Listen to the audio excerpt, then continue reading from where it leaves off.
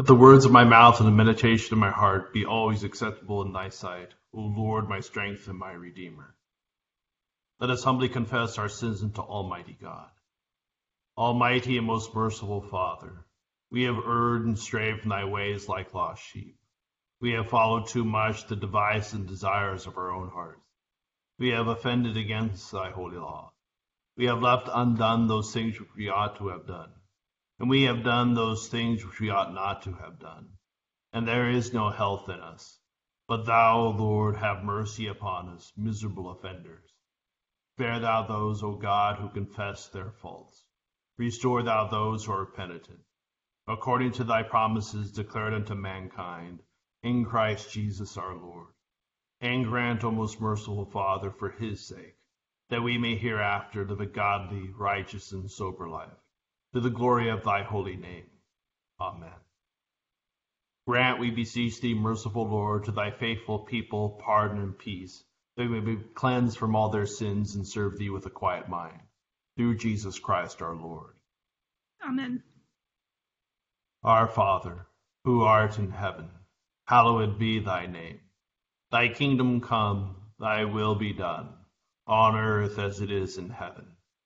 Give us this day our daily bread, and forgive us our trespasses, as we forgive those who trespass against us. And lead us not into temptation, but deliver us from evil. For thine is the kingdom, and the power, and the glory, forever and ever. Amen. O Lord, open thou our lips, and our mouth shall show forth thy praise. Glory be to the Father, and to the Son, and to the Holy Ghost. As it was in the beginning, is now, and ever shall be, world without end. Amen. Praise ye the Lord. The Lord's name be praised. Psalm 73 on page 428. Truly God is loving unto Israel, even unto such as are of a clean heart. Nevertheless, my feet were almost gone, my treadings had well nigh slipped. And why? I was grieved at the wicked. I do also see the ungodly in such prosperity. For they are in no peril of death, but are lusty and strong. They come in no misfortune like other folk, neither are they plagued like other men. And this is the cause that they are so holden with pride, and cruelty covereth them as a garment. Their eyes swell with fatness, and they do even what they lust. They corrupt other, and speak of wicked blasphemy. Their talking is against the Most High. For they stretch forth their mouth unto the heaven, and their tongue goeth through the world. Therefore fall the people unto them, and thereout suck they no small advantage. Hush, say they, how should God perceive it? Is there knowledge in the Most High? Lo, these are the ungodly, these prosper in the world, and these have riches in possession. And I said, then have I cleansed my heart in vain, and washed my hands in innocency. All the day long have I been punished, and chastened every morning. Yea, and I had almost said even as they. But lo, then I should have condemned the generation of thy children. Then thought I to understand this, but it was too hard for me. Until I went into the sanctuary of God, then understood I the end of these men. Namely, how thou dost set them in slippery places, and castest them down, and destroyest them. Oh, how suddenly do they consume, perish, and come to a fearful end. Yea, even like as a dream when one awaketh, so shalt thou make their image to vanish out of the city. Thus my heart was grieved, and it went even through my reins. So foolish was I, and ignorant, even as it were a beast before thee. Nevertheless I am always by thee, for thou hast holden me by my right hand. Thou shalt guide me with thy counsel, and after that receive me with glory. Whom have I in heaven but thee? And there is none upon earth that I desire in comparison of thee. My flesh and my heart faileth, but God is the strength of my heart, and my portion forever. For lo, they that forsake thee shall perish. Thou hast destroyed all them that are unfaithful unto thee. But it is good for me to hold me fast by God, to put my trust in the Lord God, and to speak of all thy works in the gates of the daughter of Sion. Glory be to the Father, and to the Son, and to the Holy Ghost. As it was in the beginning, is now, and ever shall be, world without end. Amen. Here begins the 4th verse of the 4th chapter of the book of Daniel. I, Nebuchadnezzar, was at rest in my house and flourishing in my palace. I saw a dream which made me afraid, and the thoughts on my bed and the visions of my head troubled me.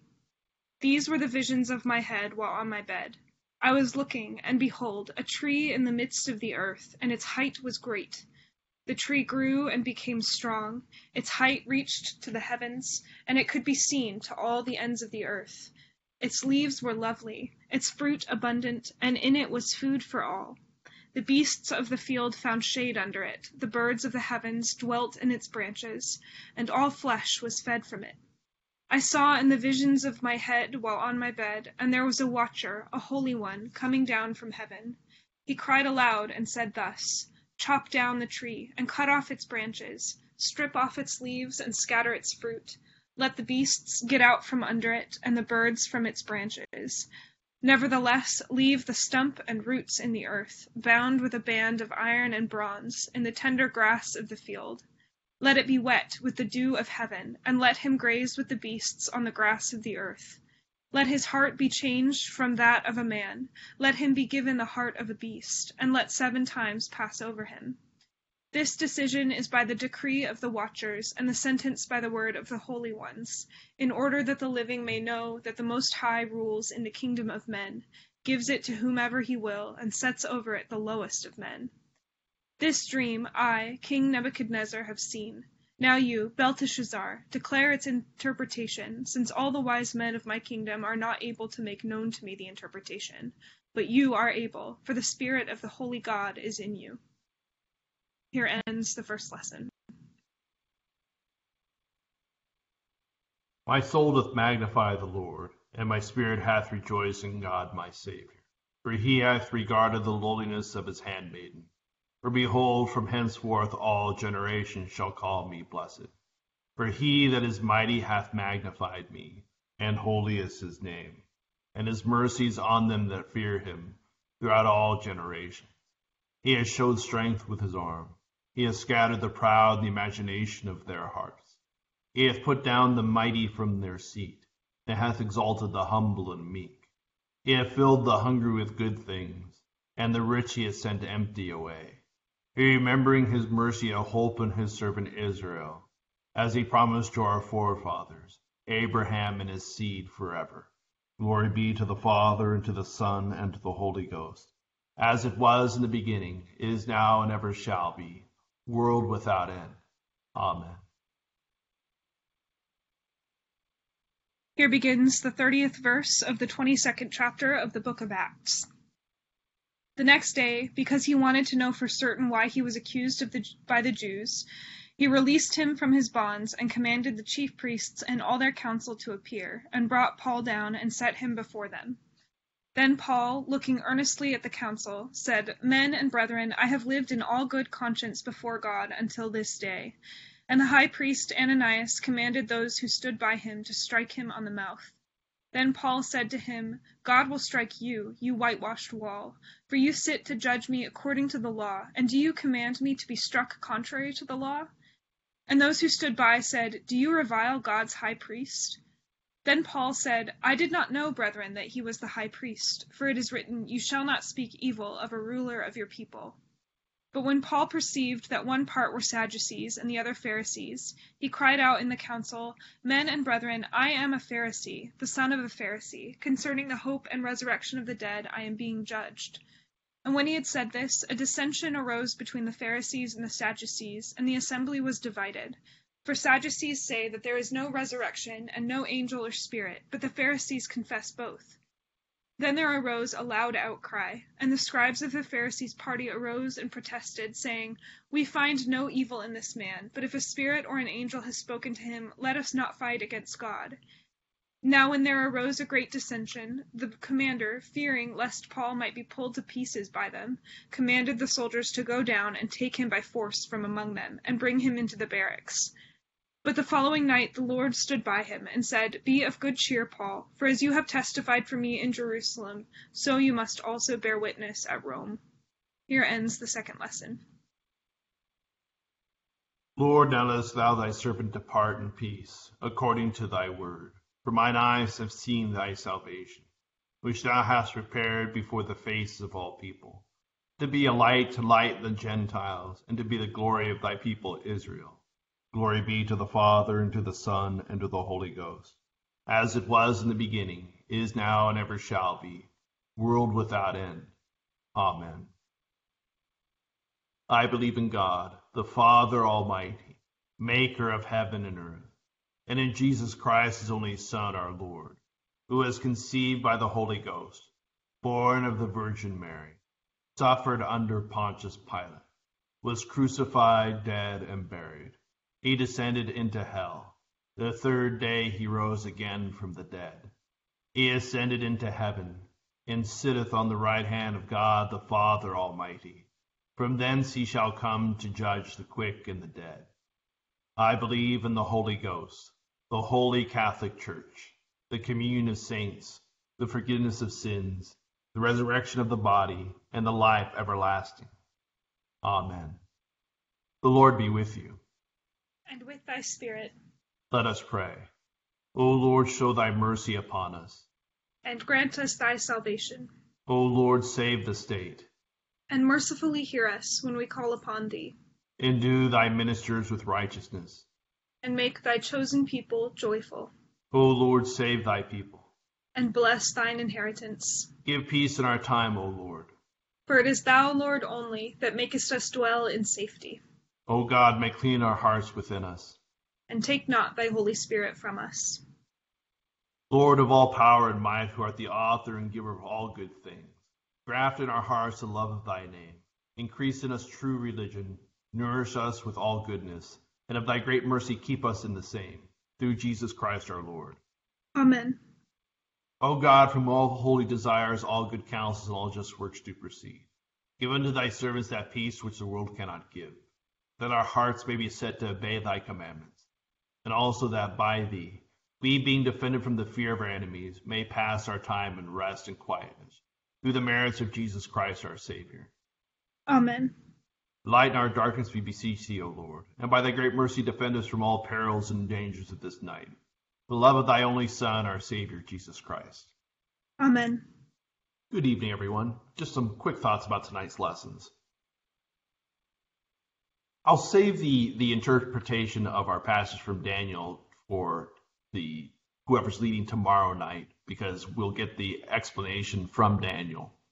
But one thing I want to say about this dream that Nebuchadnezzar receives is that oftentimes we wonder if God is speaking to us. And, was this a sign? Was this a message? And what we see in Scripture is that when God talks to us, he makes it very clear that he's doing so. In this, Nebuchadnezzar received this dream that's so disturbing that he has to ask other people for help. There's no question in his mind that this is just a normal type of dream. This is something fundamentally different that needs interpretation. Just in the same way, when we see, Samuel is talked to by God as a young child, and he goes and he thinks it's Eli, the priest, that's talking to him. And so he goes back to sleep, and God keeps talking to him until he responds properly. So should be our realization that when God speaks to us, he makes it very plain and clear. And now we don't always know what he's saying or what the meaning is.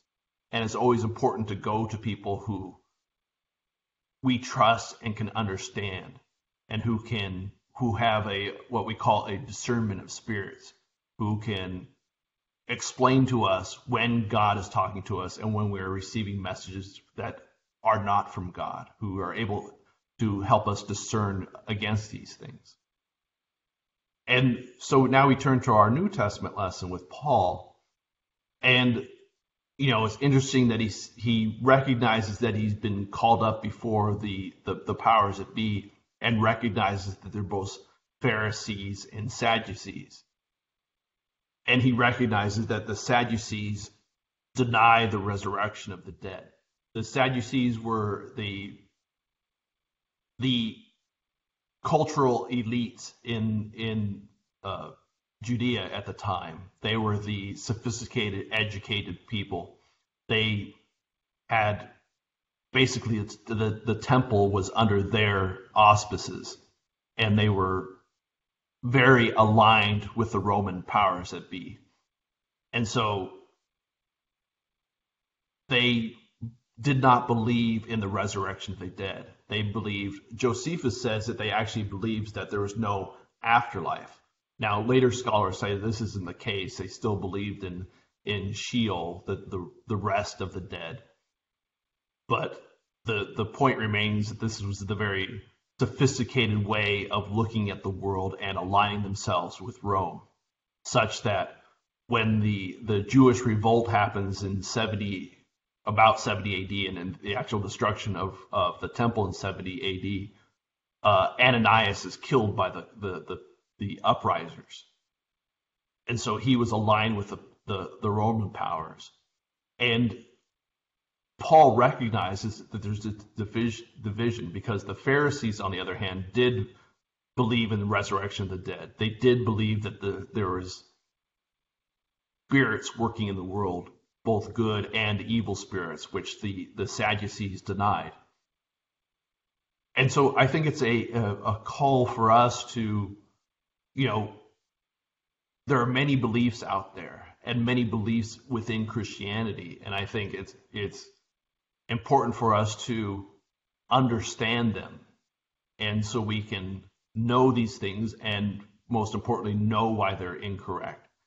And there'll be times when it's important for us to know, just as it was important for Paul to know. And then finally, I just wanted to make mention of our psalm tonight, where the psalmist is talking about how it is that people who are not holy are not good people. And in fact, they're very bad people. And because they're very bad people, they're able to use that to their advantage in the world and seem to thrive and flourish, while the good people, the people who believe in God, are downtrodden or poor and destitute. And it only ultimately makes sense for the psalmist in worship, in the temple, when he is worshiping God and realizes the end of these people. Because in the end, that's all they're ever going to receive. That's all they're going to get, is this stuff of this world that's ultimately meaningless. That the important thing is one's relationship with God, which is he comes to realize in the temple, and which we should always come to realize when we come to the altar, when we join together in prayer with one another. This is the reason, this is the fulfillment of the hope that is within us, is this coming together in communion with one another and with God, and praising him and glorifying him and celebrating our newness of life in him. And this is the important stuff. This is what matters ultimately. This is what our life should be. The money, the luxuries, these things ultimately do not matter and are often a hindrance to our relationship with God. Just some thoughts about tonight's lessons. We'll continue with the intercession on the bottom of page 590, and we'll take a moment to call to mind our own prayers and intentions.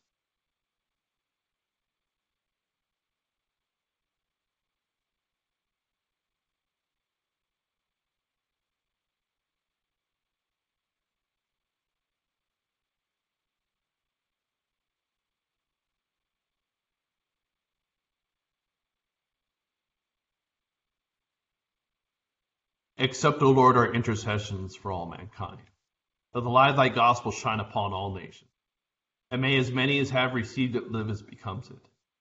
Be gracious unto thy church, and grant that every member of the same in his vocation and ministry may serve thee faithfully. Bless all in authority over us, and so rule their hearts and strengthen their hands, that they may punish wickedness and vice, and maintain thy true religion and virtue. Send down thy blessings, temporal and spiritual, upon all our relations,